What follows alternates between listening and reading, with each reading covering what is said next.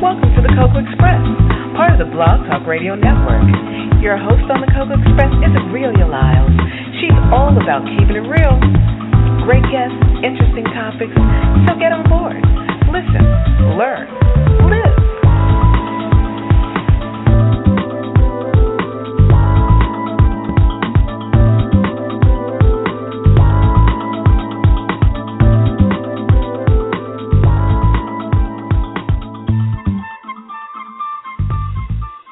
Good afternoon and welcome to the Cocoa Express Show for Saturday, May 16th, 2015.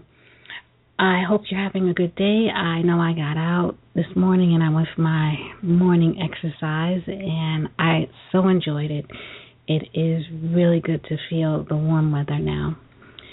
Today is, we're going to be discussing a topic that has been in discussion, I guess you can say, for a couple of decades. It's not something that we have an answer for per se, and we do have an answer for it, but it's really hard to be able to fix the situation with all of the other dynamics that we have in place for it. We're talking about the father factor, and we're going to have with us, joining us, Vincent Ellis White, who is an author, activist, and playwright. And according to the U.S. Census Bureau, 24 million children in America, 1 to 3, live in biological father-absent homes. 9 in 10 Americans agree this is a crisis due to the father factor affecting most of the social issues in America today, from police brutality to youth delinquency and academic failure. Breakdown in the system has become an all too prevalent. This underscores the fact that children with involved fathers do better across every statistic on child well-being than their peers in father-absent homes. Now, much can be said about that. Much can be said about that, and I'm not one to be able to sit here and debate what the statisticians who have put all this information together have said or how they came about all of this information. And hopefully when our guest joins us, he'll be able to go over the dialogue and talk about his various entities that he has in place where he is discussing this issue, where he is using this particular issue as his platform for his book and his play. He's creating a teaching tool for us to be able to use to understand how this affects us across the board. And it is, it's a conversation, it's a dialogue that is very necessary. And we need to really start talking about this on a more frequent level. And I'm going to let our guests join us and have the dialogue so we can just get this started and understand exactly how deep it is and how much it really, really helps us to have a better understanding. What's going on? Hello. Hello. Vincent Ellis White? Yes, ma'am. This is him. How you doing? I'm doing well. How are you? No, pretty good. I apologize for being late. I thought my media relations representative was going to connect the call for me, but I didn't get a call, so I decided to look you up and call you myself. Oh, there you go. Thank you so much. No Thank problem. you so much. Now, I was talking about, the statistics and how they affect us in such a broad manner. But before we get into that, let's learn some more about who you are. Okay. You just want me to just start from the beginning, or do you have some specific questions? Well, I'm going to have questions, but I'd rather you tell from the beginning, and then we can move along. Okay. Well, my name is Vincent Ellis White, and I am born and raised in Richmond, Virginia. I, have various degrees, and I always like to tell a joke that none of them coincide with one another. I have an undergrad degree in mass communications. I have a master's degree in education, and I have an executive graduate certificate in business management. And those three don't have anything to do with one another, but I was able to tie them all in together. I currently work for the state for the Division of Child Support Enforcement. And it's coincidental with the fact of my story, finding Chris, my father, because That's what I work with all day: families, fathers, mothers, help with co-parenting and things of that nature. And that's my full-time job. And on the side, I do everything from motivational speaking to, I'm an author, a writer, I have a traveling stage play. I'm a jack of all trades, do a lot of different things. And I currently am starting to travel just around, the world, trying to spread my message about finding Chris, my father. But my main thing that I'm doing now is pushing that story, Finding Chris, My Father, which is a book that I wrote, and it's about my crazy story, which is a very true story, but it just sounds like a movie when you hear about it. But it's about me finding my biological father well into my 20s and thinking that a different person, being told that a different person was my father, who was a habitual offender, so he was in and out of prison. And I was raised with a single mother and a grandmother, and it's just a very it's kind of like a whirlwind type story of different things that happened. But I was able to turn that story around and be able to do what I'm doing today, which is help families and things of that nature. And I can definitely give you more insight into the story as we continue. Okay, that's great. Now, that's really interesting that you say that your degrees don't correlate. They do coincide with each other, from my perspective, because in order to educate, you have to be able to communicate, right? That's correct. Okay. And in order to educate and communicate effectively to the masses, you have to have some kind of business knowledge, correct? That's right. That is correct. And it's funny you say that. I have tied them in kind of with the same way that you broke it down. It's just that, the society would tell us that your degrees got to coincide, I guess. But what I've done is done exactly what you said. Like, I have my own business as an entrepreneur, which is VEW Enterprises, and it's an LLC, which I handle all my business from my stage play promotion to being a liaison with the venues that I use, to I even write up the contracts myself.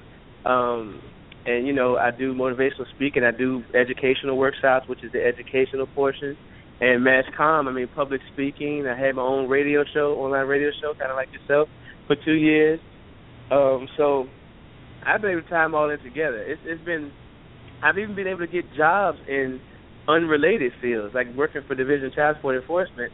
You have to have a human services degree, or psychology, or social services, or social work. And I actually don't have a degree in any of that, but I've been able to get jobs like that in my field. Yeah, well, because I think my media relations person is actually calling me now, but she's a little behind, so I'm gonna stay on here with you. Okay. Now, what I wanted to discuss with you, because we're going to get into the whole absent father, or rather biological absent father scenario. Okay. Now, I titled this the father factor. Now, according to the statistics that you shared with us, and I did share them with our listeners, it says that the absent father syndrome has such a broad effect on society as a whole. Now, I wanted to know, does it have to be, an absent father or an absent biological father? What's the difference? Oh, man, well, that part kind of depends on the individual.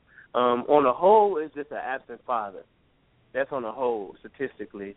But in regards to being biological or not, I think it depends on the person, because there's individuals that will not have their biological father there, will have another individual in that place, and that individual can do great with them, but they still have this piece missing that's critical to them, and that's the biological father, and that may still cause issues.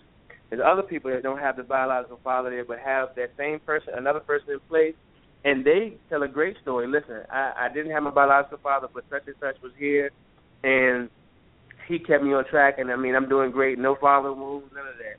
But on a whole society, and looking at it from a general perspective, just that wound of not having a father figure there.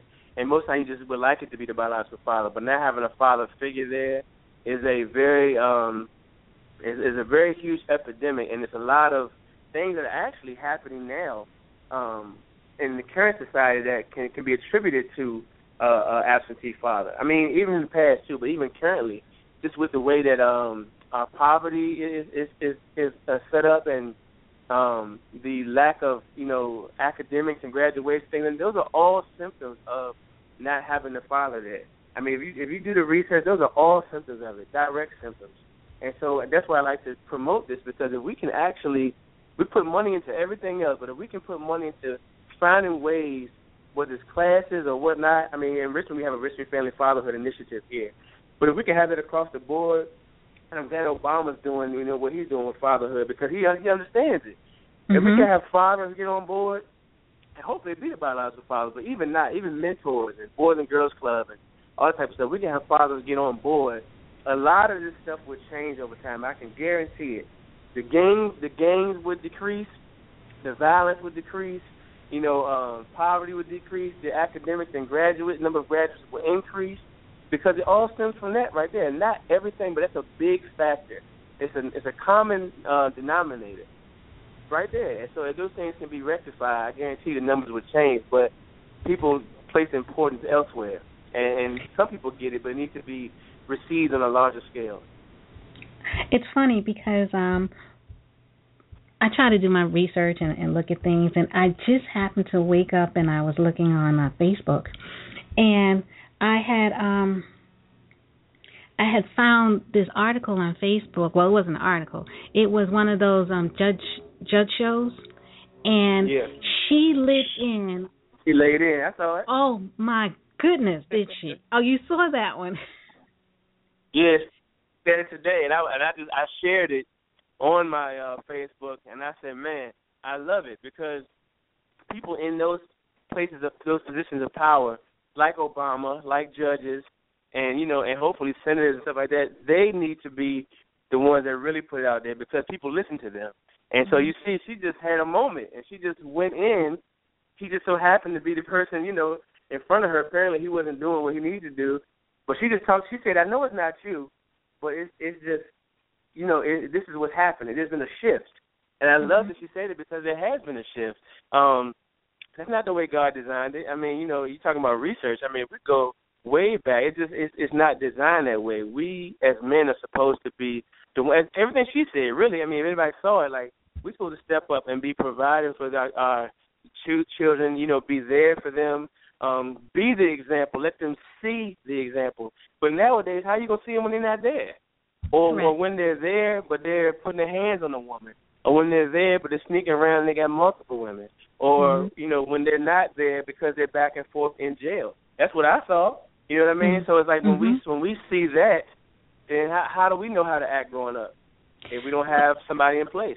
Right, but I think it's deeper, and it starts much further back than we really want to acknowledge. I believe it comes from us being here from slavery. And I know everybody's like, oh, I'm sick and tired of hearing the whole slavery, issue and story.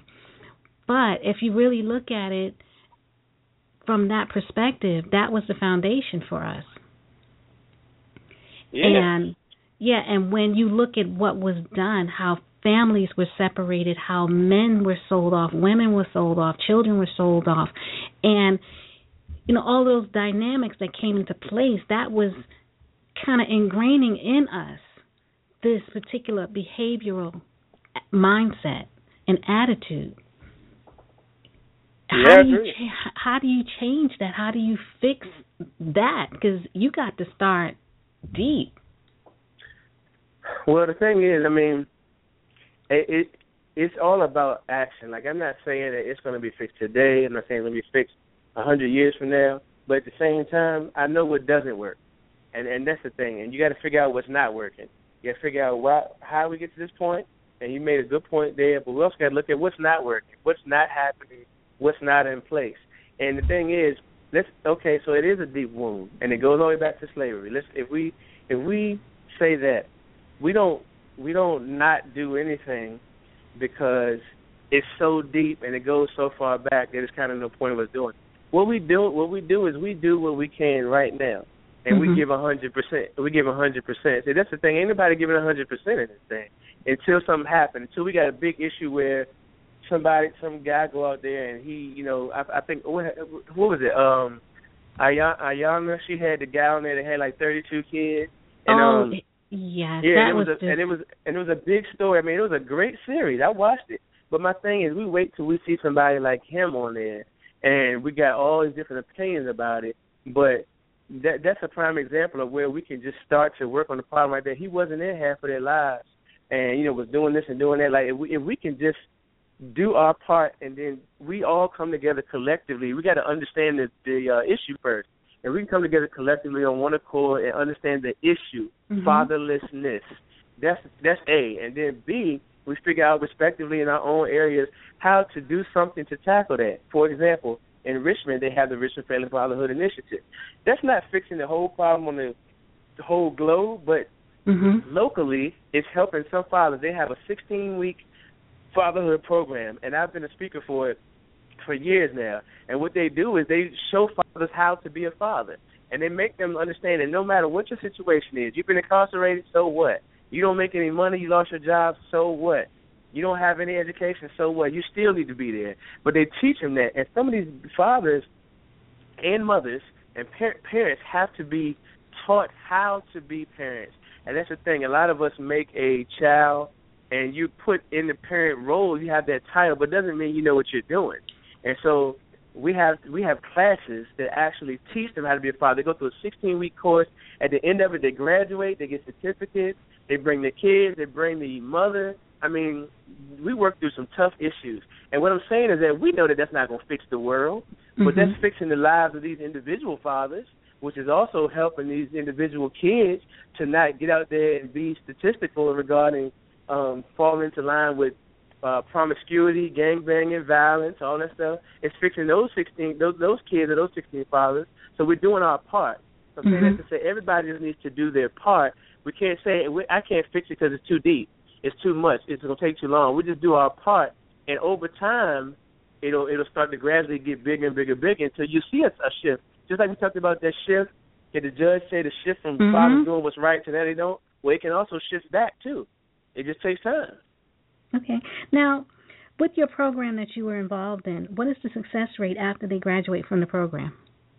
And I don't have the numbers. I can definitely get the numbers for you, though, because I've pretty much been a guest speaker. Like, I don't, put the program together and track the numbers and everything, but they have the numbers. I can definitely get those for you and present them to you for sure. But it does have a high success rate. I will tell you why. I just don't know the numbers, because I asked them that. I said, do y'all monitor that? But they do it for the sake of, like when they're looking for grants and, things like that, you have to monitor the pre and post, numbers and whatnot. But what they do is they don't let them go like after they graduate. They don't let them go, now you're on your own, go be a great father. They follow them. They have alumni gatherings, and they ask them, what issues are you facing now that you're done? What's the current issues? How can we help you? So they continue to follow up with them. They pair them with a mentor, because I've been there before. They pair them with a mentor, a father that's been, doing it for a while, to maybe have some better access to better resources and whatnot. So the success rate has been great because of the work the post work that's being done. So that's a critical piece right there. That is great to have classes and things like that, but if you let them go after that, it's kind of pointless, because they got to have something to hold on to after it's over.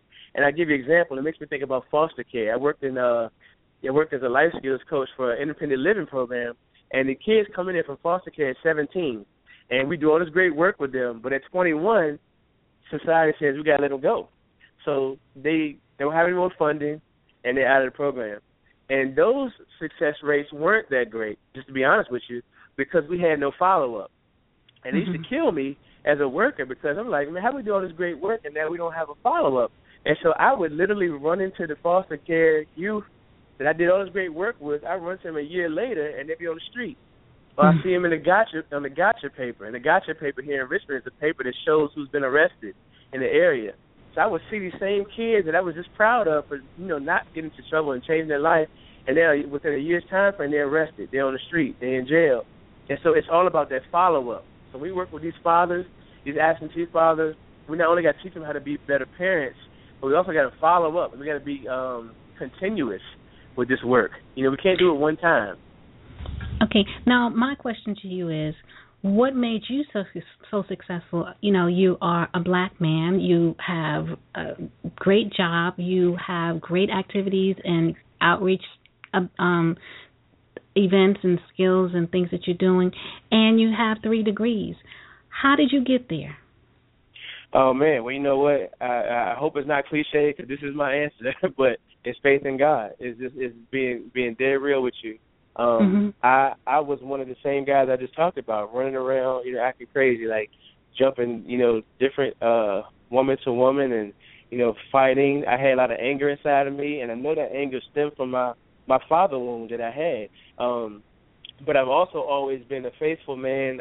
Even when I didn't recognize fully how to maneuver that way, I didn't recognize my gifts fully. Like I have a gift of discernment, and I just have my physical gifts that God gives me as far as writing and things like that. I didn't recognize those growing up, but as you grow, hopefully in the spiritual realm, your faith should increase, and that really happened to me, as well as just natural maturity as well. So when those two things combine, spiritual maturity and this real life maturity, and I've always been a driven person. I've always been driven, even if I was driven to the wrong thing. I was very driven. So that synergy of those 3 things enabled me to turn things around. But the main thing was faith. And so when it came to me turning around, I was able to, when I became a father, I was 25, and I became a father. And at that time, I didn't know my biological dad. I was still dealing with that situation. And I said to myself, okay, I'm going to try to make this work. I had a family thing. I wasn't trying to do no baby mother stuff. And she and I broke up, and I said, uh-oh. I said, okay, now I'm a statistic already. But I'm doing, like, self-evaluation, and I'm like, okay, this is not going to happen. I was like, my son is going to know his dad, but not just know him. I'm going to do everything that my dad or whoever should have been there hasn't done, and I'm going to be the opposite. So it became my motivation. Like, society would tell you that you're going to repeat what your parents do. But that's not the God that we serve. We can turn all that stuff around, and that's what I was able to do. From that maturity and those things I listed, I became like a super father. Like I was always there. Even at times when my son's mother and I didn't see eye to eye, I never took that as this is my chance to break away. I'm home free now. I can start going out to the club and hanging out, this and that. I went to court. I battled over him. I battled over my rights to him, because I knew how important it was to have a father in his life, and I knew how important it was for me to be a positive male role model. That's the thing. We're designed to be there. Whether we're there or not is our choice, but we're designed to be there. So I knew that, and I fought for him, and I saw the difference. Like, it was a difference when he was with me. There's no disrespect to anybody else, but as these fathers listening right now, if they're active and good in their son's life or daughter's life, there should be a difference. When my son was with me, his posture was better. His discipline was there. He was very respectful. He never talked back. And it was like those are things that sometimes the mother was dealing with. And when she called me and said, is he doing this with you? Nope, not at all. And that saying is like one parent's better than the other. It's just somehow with daddies, when that daddy is there, them kids just respect their daddy. I don't know if you just know people like that, but it sometimes make you mad as a mother, don't it? It's like the kids just respect the daddy. So if you see that that's something that happens like kind of worldwide, if you don't know why it is, but it's just that, why wouldn't you not want him to be there? Imagine if he's there. All them disciplinarian issues that are happening, the other things that's happening, those things might be rectified with just that male presence being there. And I saw that. I said, man, he's acting a lot better when I'm here. So I couldn't imagine me not being there for him to act worse. You know what I mean? So I made sure I was there, and I made sure I said, okay, I don't want to just be here, but let me set an example. When I started having my travel and stage play and my book Finding Chris, My Father, I'd bring him with me. But he was young. But I mean, it's like I wanted him to not just hear me talk, but see what I do. And people were saying, you shouldn't tell him your story because he's not ready for that type of story. I'm going to do better than telling my story. I'm going to show him. He's going to sit here with me. He's going to sell these books with me. He's going to be a vendor with me. He's going to see me do the stage plays. I'm going to bring him on stage. He's going to hear my story so much that he can tell it.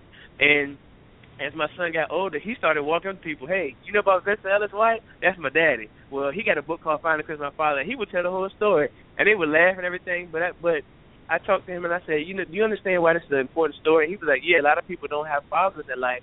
He's like, a lot of the kids in my classroom don't have fathers in their life, but I do. And he's like, so now I know that it's a privilege. I said, well, son, I'm supposed to be there. I said, but nowadays it is a privilege because a lot of fathers are not there. One out of every, 3 or 4 fathers are not there. So my son understands all that at the age of 9 now. You understand how ahead of time he is just for me being there and able to show him these things? But now he also can see with his eyes, and that's how we learn the best. He's able to see stage plays and traveling and books and entrepreneurism and stuff like that. He's able to see all those things. So it's just my faith and maturity and me seeing results. I think impact is what really helps me too. When I see him do better, it's impact that helps me. When I see a crowd full of people in front of me, and then I get all the emails and calls and stuff like that, and they say, oh, my God, your story changed my life, da-da-da. That's impact. That helps me to go forward and just makes me get better and better and better over time. So it's not like it's all of a sudden I snap my fingers and it happened. It took time, but also took faith and all those other things. Okay, give us a brief synopsis of finding Chris, my father. Okay, well, growing up, I grew up, in a single parent home. My mother and, my grandma was helping her. And my father, that I knew as such, was always in and out of jail. But I never knew it. My family told me that he was in school. And so I used to be taken to the jail 2-3 times a week to visit him. And people always say, well, how did you not know he was in jail? And my answer to that is, well, I never saw any jail bars. When I would be taken to see him, I would sit at a picnic table. I could reach out and touch him, play basketball with him and everything, meet his friends. And it didn't look like a school. It didn't look like a prison to me. It looked like it was school. So I went with that, and that's what my mother and my family told me. So for years, I just remember him being, in jail. Sometimes he was home, but he was a habitual offender, so he was in and out. And so that's what I knew. I started developing this anger for him not being there because I wanted him home, and I was acting out a little bit, but I still had this strong, love for my dad, and the times he was home, we had a great time, and that's what I knew. At the age of 16, my mother sat me down, and she said, I want to tell you something that's been heavy on my heart. And she said, the person you know as your father is not your biological father. And when she said that, it sent my world upside down. Like, we got into a big argument, and prior to that, I had never really gotten into no major arguments with my mom. Like, I was very respectful of my mom, but that day, like, I went off on her. Like, just went, we went head to head. Told her she was a liar, all kind of other stuff, because that was the only dad I knew. Even though he wasn't a great dad in my mind, that's the only dad I knew, and I definitely loved him to death, even though I had my issues with him. So when she said that, I didn't even ask any additional question. I believed her, but I just was so mad. It threw everything upside down. Like, I started acting out in school, started acting out in relationships. I didn't trust anybody. Like, me and her didn't talk for a while. And prior to that, I was, like, tight with my family on both sides. But when I found out, I disowned my entire family on his side because I said they're not my blood. And I went on, graduated high school, went through college. When I turned 21, I called my mom and I said, I'm changing my name. And she was like, why are you doing that? It was all uncomfortable, the fact that I was doing that. I told her that I didn't feel comfortable having that name because he gave me his name even though he wasn't my father. He signed my birth certificate, gave me his full name, and everything. So that's what really bothered me. That was carrying this man's name, come to find out he wasn't even my biological father. So that was a problem for me. And so I changed my name to Vincent Ellis White. It was Vincent Lopez Knapp III. I changed it to Vincent Ellis White because Ellis was my grandfather's name that I knew for 13 years growing up. All my cousins had the middle name Ellis, and the last name White was my mom. I knew she was my blood because she had me. So I was like, it made sense to my 21-year-old mind. And that's why I tell people that's when I knew I was going through an identity crisis because I was trying to figure out who I was. And those are things that happen, when you have a situation like mine, family secrets and absentee father. So as I started to get older, me and my mom were able to talk about it without me getting all angry and stuff. She actually dropped another bomb on me. She said, well, I never told your biological father that he was your father. And I'm like, wait, because I had gotten angry. I was already angry at the father that I knew, called Lopez. He went by Lopez. I was already angry at him, but then I got mad at my biological father because I said, where was he at? when I met her at 16, all she said was his name is Chris, and that was it. No, I didn't have any information or anything. So when I finally talked to her later on after changing my name, she said he never knew. I said, you never told him. And so I immediately let that anger go for him. And I more so wanted to know where he was at that point, because I was like, man, he walking around here and don't even know he got a son. So, some years pass and go by, and I am seeing the name Chris Anderson everywhere, because that was his name, Chris Anderson. That's all she told me. And I see the name everywhere, and I'm wondering where he is. I'm looking for him. My mom's searching for him. I remember one time she told me, she called me, and she said, I thought I found him. And she said she went down to social services because she had them looking for him. And when she got down there, they had a white man waiting for her. And they said, this is based on your information. This is the guy that we believe is Vincent's father. And, she was laughing like, no, that's not him. And they kept trying to convince her that this guy, this white guy that they brought there was. She was like, listen, I know who the father is and not him. And that's how common his name was, that they were bringing out white people to think that he was a father. And I saw the name everywhere. When I Googled it, like 3 million names came up. But at the age, I don't want to spoil the story for everybody. You got to go get the book, Finding Chris, My Father. But I will tell you that I did find him. And the way that I found him was just a crazy story that you wouldn't even believe is real, but trust me, is real. But I ended up finding him. And you got to get the book, Finding Chris, My Father. And the reason I say that is because not just for the way I found him, but it's a story of hope. And it also talks about the symptoms that come from me not having my father there. And a lot of things could have been different. I spent some time in jail, which I had a lot of symptoms from the person that I thought was my father. And I ended up turning around, but I did a lot of things that he did too. And it goes to show that you got to have a positive role model in your life. And also, I also like to write. I wrote that book, rather, to expose family secrets. I can't stand them. I know we all have them, but I can't stand them. And if we could just be mature or adult enough to get them secrets out and deal with them how we need to deal with them, it would change so much.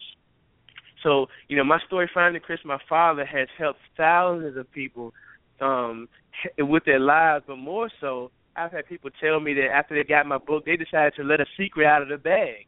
And it enables them to be able to rectify a situation that they would have probably kept inside. That's what I'm most proud of. I've had people literally come up to me and tell me that or share their story with me. So you got to get the story Finding Chris, My Father, on Amazon. And just, follow me on social media. I love to get the feedback from the story because I guarantee you're going to love it. That's for certain. I love to read, so I will definitely be getting that book. And that's really interesting. Especially the point that you make that, it's not about the biological father, but the father factor in general.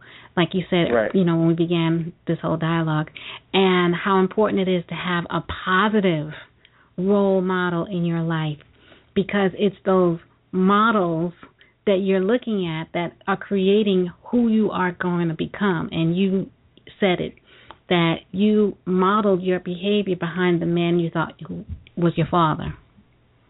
Right, and now the thing I think what kept me on track and out of like jail for a long time and out of doing gangbanging and the real bad stuff was that I did have some positive models along the way.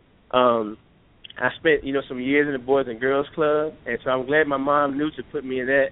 I would be there 8 to 5 every day. I would go to camps in the summertime. A lot of great role models were there, and I think that kept me on track. I had mentors here and there. And, my mom kept me in church. And even when I was acting up, the whole week and the Saturday night before that, I still had to be in the church on Sunday. So, I had positive male models in the church as well as things like Boys and Girls stuff. So you're right. That balance, I think, kept me from going too far. Mm-hmm. I still did my stupid things, but that balance kept me from going too far.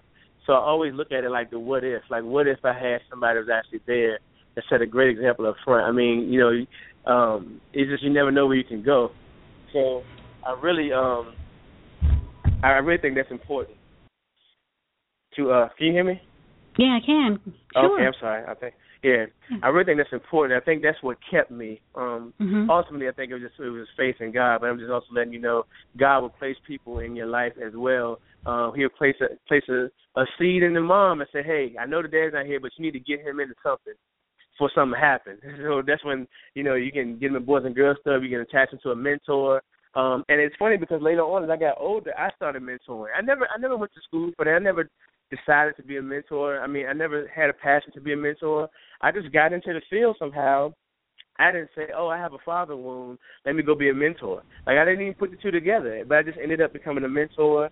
I ended up doing motivational speaking, here and there. I ended up switching fields all together. I mean, and next thing you know, my next 4 jobs after that were all in a field where it's helping families and youth, and I had no degree in any of that. And so that's why I just think it's divine intervention, because I ended up telling my story a number of times before I ever had a book. And then some people end up living my story with me because it happened where I found my dad while I was working with youth and things like that. And then it went from there to them singing me and my dad interact. My dad comes to every stage play I have now.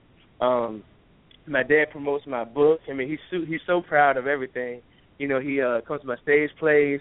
I've even had a recent movie offer, like a Hollywood movie offer, because people have been telling me for years your story sounds like a movie, but I don't think that could happen. My mind wasn't there yet. But I also didn't think I could write a book. That happened. I also didn't think I could have a stage play, and that happened. So now my face has exploded to where I'm like, anything can happen. And it just so happened I got a book option. I mean, a movie option to turn my book into a movie. So that's on the table. It's not official, but it's on the table. So it's a beautiful thing. God is good. Yes, he is, and that's amazing. Now, that's not your only book. That's the one that's getting the most acclaim. You have another book called The Fully Seasoned Man's Relationship Recipe? Long title, I know. Yep. It's called The Fully Seasoned Man's Relationship Recipe, and I released that in 2009, actually. And that book gained a lot of notoriety for me locally in my home city of Richmond, Virginia, because it was a book. I always like to say it's the book that it's the local version of Steve Harvey's book. My book came out before Steve Harvey's first book, How to Act Like a Lady, Think Like a Man, and it's very similar to that. It's just Steve Harvey got that star power, but my book was just like that. But the beauty of it is I lived it. I didn't have any ghostwriters. I didn't have a team of writers. Like, I lived it. I also did the research for other guys. And my book was pretty much about the same thing, which was just, I think it was foreshadowing to let me know that I'm on Steve's heels, because it was the same thing. And I was basically letting these women know that how to watch out for these guys in these wolves in sheep clothing and what to look for. But what I did was I flipped it to where it's like a relationship recipe, in the sense of this is how you can watch out and weed out certain guys. This is how you can also have a great relationship. And I treat it like a recipe, like when you're in the kitchen and you're cooking, when you decide to come up with your dish, it's certain things that you got to put together, certain ingredients. And also, once you get started, you might say, I might have put too much in there, or I don't need that. So you take out some ingredients. You know what you don't need in there from the beginning. And so you just got this whole recipe that you're creating. And so I just say, look at the relationship like that. So I got different chapters, just, showing you how to weed out certain guys and showing you how to keep them, what to do, and what to watch out for, having self-esteem, and all those type of things. So, I mean, it's a great read. I think people should definitely pick it up. It's a great read. A lot of women really love that book right there, because it's giving that full-fledged, candid insight to a man's thought. And it wasn't just mine. Like, I interviewed guys that were on the other side of the world as well as locally, so everybody would think it's just my thoughts. But it's a great read as well. And it set me up to be able to follow with my memoir, Finding Chris, My Father, which, like you said, that's getting more acclaim, but it enabled me it let me know that I can write. And I still didn't look at myself as a writer, even after my first book, because I didn't see it. But now, I did my second book, and I got another book that I'm working on now, so I now can officially call myself a real writer. Okay. Well, you were a real writer the first time you wrote anything, so... Right. Yeah, you just decided that you were a real writer. It was already decided. Amen to that. Okay. Yes. Now, your stage play, where is it showing? How can people, find out where they can see it? Well, I would definitely encourage everybody to follow me on social media, because I live on social media, and they're gonna have fun if they follow me. Trust me. So on Facebook, it's just my name, Vincent Ellis White. Instagram is Vincent Ellis White as well, and Twitter, I think, is Vince Ellis White, because somebody, I don't know who it was, somebody took my name, so it's Vince Ellis White. So just follow me on Twitter and Instagram and Facebook, because I make all my posts on there, and I say that because I don't have any definitive dates. If people contact me and say, hey, I heard about your story, how can we bring this play? Or sometimes I'll contact somebody and say, I'd love to bring my play to your area. And they'll say, okay, let's do it. So I don't have like a long list of dates, but the dates are always popping up and they're coming, and then we set them up and we make it happen. And I usually put it out on social media so that people can get their tickets, purchase their books and everything ahead of time. So if you follow me on social media, that's how you can find out what's going on. And also, purchase the books as well. Okay, because I'm definitely going to get both books because I want to read them. I want to see. I want to know. You got my curiosity all piqued now. I want to know. Yes. I am so glad you joined us because, with everything that's going on, especially with all of these police shootings and all of these, what I keep seeing so much is really, really breaking my heart is all of these young men committing suicide. That's really bothering me, and I don't understand, and I wish I understood, and I wish there was a way that we can help try to prevent this from happening so much in the future. But I was looking at a post about this, an article about this young man. He was a stellar athlete, and he shot himself in the head on, his school campus in front of people. And I'm like, what's going on? And see, that's the thing. I've actually dealt with that, not directly meaning myself, but me working with youth for all these years. I had a client, commit suicide. I've had some close friends that have, that client was successfully did so. I've had some close friends that have tried it. I had one, told me right in front of my face that, that she was going to do that, and later on attempted it. And so suicide is very real to me. And these people that made these efforts, whether failed or successful, they all blindsided us every time. And that's the part that bothers me. It's not even just the suicide, but usually people like to try to figure out why didn't we know, and why this, why that. But the part that baffles me, like you said, you're baffled. What baffles me is how does it happen when nobody has a clue? Like, it's different when you say, oh, yeah, well, that person was always depressed. It's like, that lets you know that, you might have saw it coming had you been paying attention. But imagine that person that is, like, so lively. Like you said, the person was a star player. Imagine the person so lively and they're popular, and you just got all the girls, got all the guys, and all of a sudden, boom, they make they commit suicide, and it's like it blows your mind. That's the part that bothers me, is because how do we rectify this thing if we can't even see it coming? But also, if you actually look up some of those people, a lot of them, guess what? Didn't have fathers in their life. I'm not saying that that's the savior of everything, but that's just a real fact. If you research them as well, even the people that I told you I know directly, none of them had fathers there. And it's crazy how important that father figure is, because you let the courts tell it, and it's not a big deal. I mean, fathers rarely get custody of the kids. The mother got to be on drugs, and the mother got to be not doing. She got to be out there in the world or something like that for the father to get custody. It would be a great father doing something, and he would still just get legal custody, and that's it. And that's the part that bothers me, because they don't treat the parents as equal. When the father is such a critical part in the role, because it can stop all this stuff.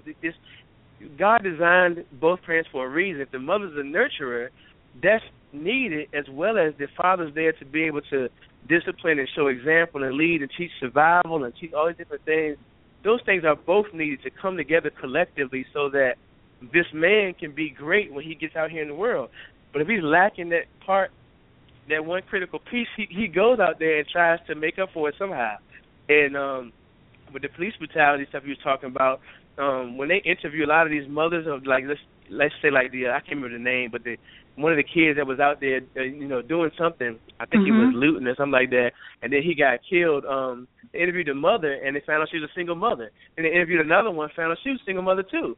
And I don't think it's coincidental, because I think these things are related. It doesn't have anything to do with the fact of police doing that, because that's just wrong. But I'm saying, why are these kids fatherless? and you know, maybe they would have been in a different place. Maybe, you know, they would have been doing something different. Maybe they would have had different mentality. So I like you said, getting to the roots. I think you said that earlier. I think if we can get to the roots and try to work on it from the root or the ground up, I think that it can matriculate out to the masses and being able to have a great response from that. You know, that's all I'm trying to do from my small world here, and I'm trying to get on shows like this so that hopefully somebody listening from wherever your listeners are can be able to say, he really motivated me. Let me go to my hometown and start something. Or they read my book, Finding Chris, My Father, and say, this book really inspired me, and I know I need to make a change. Let me start now. You know, that has already been happening, but if it can happen on a larger scale, that'll be a beautiful thing. I'm just trying to be a vessel for that to happen. Yeah. It would be, and that's great. You know, and it's really interesting. When we started out the whole show, we were just talking about all these different things, and you said that it doesn't have to be this huge pomp and circumstance. It has to start on an individual level. We as individuals are in a position to make a change with just one person. That's right. I mean, I recently spoke at my alma mater, Norfolk State, and I sat on a panel. It was only maybe like 100 or 200 students there, but I had a long line of students waiting for me when I was done on the panel. But this one kid was there, had the screw face on and was looking all tough in the face and everything, but he waited in that line. And I noticed that. I said, he ain't tough. I was like, he waited his line. He ain't too tough because he waiting. And so when I got to him, he started telling me his story. He's like, man, your story really touched me because it sounded like my story. And he said, tell me how he don't have his father, and he found out that his father he thought was his father was not his father. I said, wow, you really do have my same story. We were laughing, but he had the screw face on. And I said, why are you looking so mean? And he said, I said, let me guess, you mad at your father, ain't you? And the thing is, I was able to call his whole story and his feelings for him without him saying it because I had the same feeling. So I told him, I said, listen, before we continue, you can take the screw face off. Like, I know why you're mad, but listen, you ain't got to have that face on for me because I know you hurt too. And I just broke him down right there. And it wasn't on some like, let me tear you down. It was let me keep it real with you because I've been in your shoes. I was you. It's just I'm older. And so he was like 18. So I told him my story, and I told him to keep in touch with me and everything. This was a month ago. You know, that boy, in a month, this is no lie, he'd been texting me, hey, just want to thank you again for your time. Just want to let you know, ever since I met you, I reached out to my biological father because he knew it's just his father wasn't trying to be in his life. And so he said I reached out to him because he told me he wouldn't in person. I said, no, you need to reach out to him. And he said, no, we went back and forth. I said, let me tell you, you do. I'm telling you, you need to. Even if he say, I don't want nothing to do with you, you need to make that effort. And he did. So since that month has passed, now he texted me a few weeks ago and said, you'll be happy to know I'm meeting up with my father. I don't know what's going to happen with this, but I am glad that I'm meeting up with him. And I know I wouldn't have even reached out to him if it wasn't for you. And when I finished that text message, I was thinking to myself, that's the reason that I was there. Even though I probably affected more people, that one kid now reached out to his dad and is now meeting up with his dad because of me. That's a beautiful thing. That's not affecting the globe, like I said, but it starts with me, with one individual, and now it helps him. Hopefully he can go out and help somebody else, and that's how we get it. We get things changing in the world. You know what I mean? One step at a time. Okay, now, what we can do, what you can do is your next book. Your next book can be about the different lives that you've changed that you're aware of. You started something now. That's a good idea right there. It would be that's great. A good idea right there. It could be Finding Chris, My Father, a part two to it, how it has affected other people in their situations in their lives. And what about Finding My Father, Help Me? Well, that's too long, but I was thinking about some type of title where it's Finding My Father, Help Me to Find Solutions, or something about finding solutions by finding the Father, or something like that, and then share testimonies of different people that I meet along the way, or how it's impacted their lives. So you get my wheels turning now. Yeah, because you're doing all these book signings, and people are coming up and they're telling you their story, and they're telling you their story for a reason. You have to document this stuff and let it show that your story is not just an isolated incident. That it has and still continues to happen to other folks. Yeah, that's true. And, and I have a great memory, so I've been remembering them. But you're right, I need to document it because that book of testimonies may help people the same way as my actual one individual testimony. That book of culmination of testimonies, I think that'll be great, and that'll impact them as well. And like I said, now I'm at a point where I want to impact on a larger scale. So that book may do so. The play does so, and prayerfully, if I'm able to make this this film happen, where we can base it off my book, Finding Christmas Father. Who knows if the film gets out in the theaters across the world. Now that story can reach masses. So yeah, books, plays, film, all those things. If I can bring testimonies to life, that's my goal right now. So I'd love to do that. Okay, that would be great. So, I am so glad we had this conversation, and there is someone that I want to connect you with, and I can, if this is your cell, I can text you that information so you can have it. Okay, and that way, it will be really interesting to see if there's something that you can do on that end, in that perspective and stuff. But that's right. Go ahead. So glad we had this conversation because I grew up in a home without my dad, and I did know my father. He lived in another state. He was remarried and everything, and it was what it was. But I had these amazing role models that scared the crap out of me. Okay. So I stayed on the straight and narrow. But, it is important. Everything that you said is true. It is important to have positive role models in your life because you will model that behavior. Even if you say, I don't want to be like that person, you pick up little things, little nuances and stuff like that, and it carries with you, and you start doing those things whether you do it consciously or not. So, right. Those things are just so important, and your story is, amazing. Just what you told us and the experiences that you have are equally amazing because that's just saying that whatever it is or whatever your purpose is, you're doing it and you are making an impact, and that's important. Thank you very much. I definitely agree. When I never knew that it would get to this level, that's the number one question people ask me. How did you know it was going to get to all of this? And I say I didn't. I said, I honestly, I'd love to say I'm such a great planner that all this was well orchestrated by me, but it was not. It's that's why I know I'm a vessel, because it's God ordained. Like everything that has been happening was not my plan, and now I'm at the point of where I am now, and even after your show, I have so many other interviews, and I'm going to New York on June 10th to be on TV. The Here and Now new show. I'm going to Cali. So it's like, my story is getting out there more, and it's affecting more lives as I get on a bigger platform. And I thank God for it because I never planned it. And so now it's just my mind is open to, man, how many lives can I affect?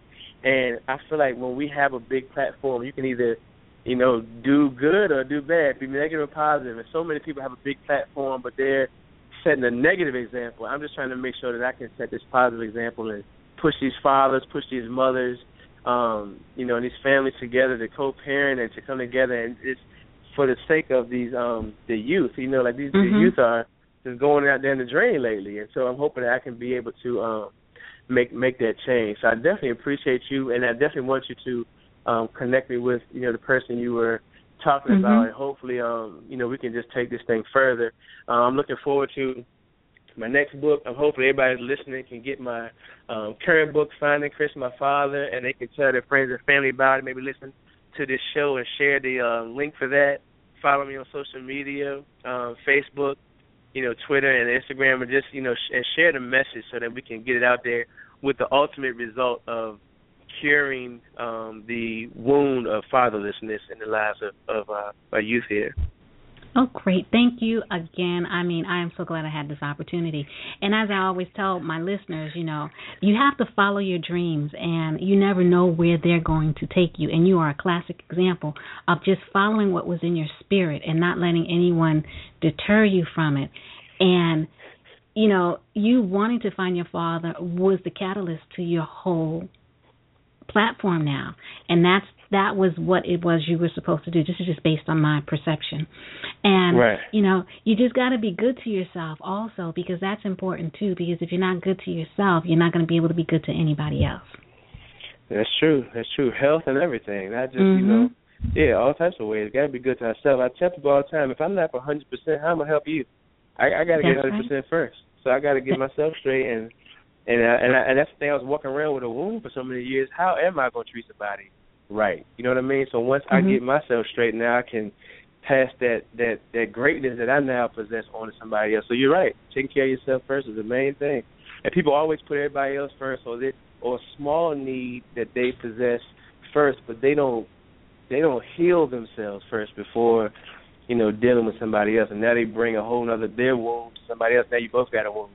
Ain't nobody healed. You know what I mean? So yes. You're right. Is this I want to be able to share this link with people. Is this going to be available somewhere? Yes. Okay, great.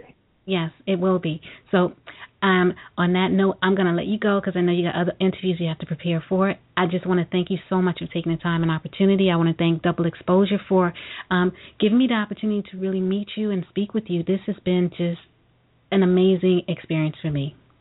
Oh, man, bless you. Thank you so much for your passion. I can tell you have a passion for it, and I definitely, appreciate you taking this time out of your day to interview me, and I look forward to, hearing from you with that connection, and all the listeners. I appreciate y'all taking your time to listen to my story. Thank you very much. Okay, thank you. To all my listeners, you know what the deal is. It's the end of the show, and as always, be good to yourself, and God bless. All right, God bless. That's our show for today. So until next time, keep it real, listen, learn, and live.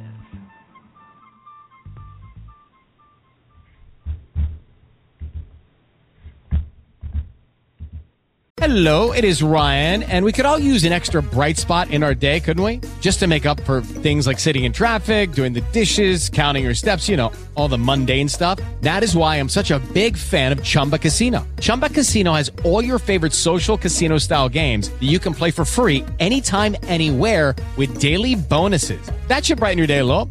Actually, a lot. So sign up now at ChumbaCasino.com. That's ChumbaCasino.com. No purchase necessary. VGW Group. Void where prohibited by law. See terms and conditions. 18+.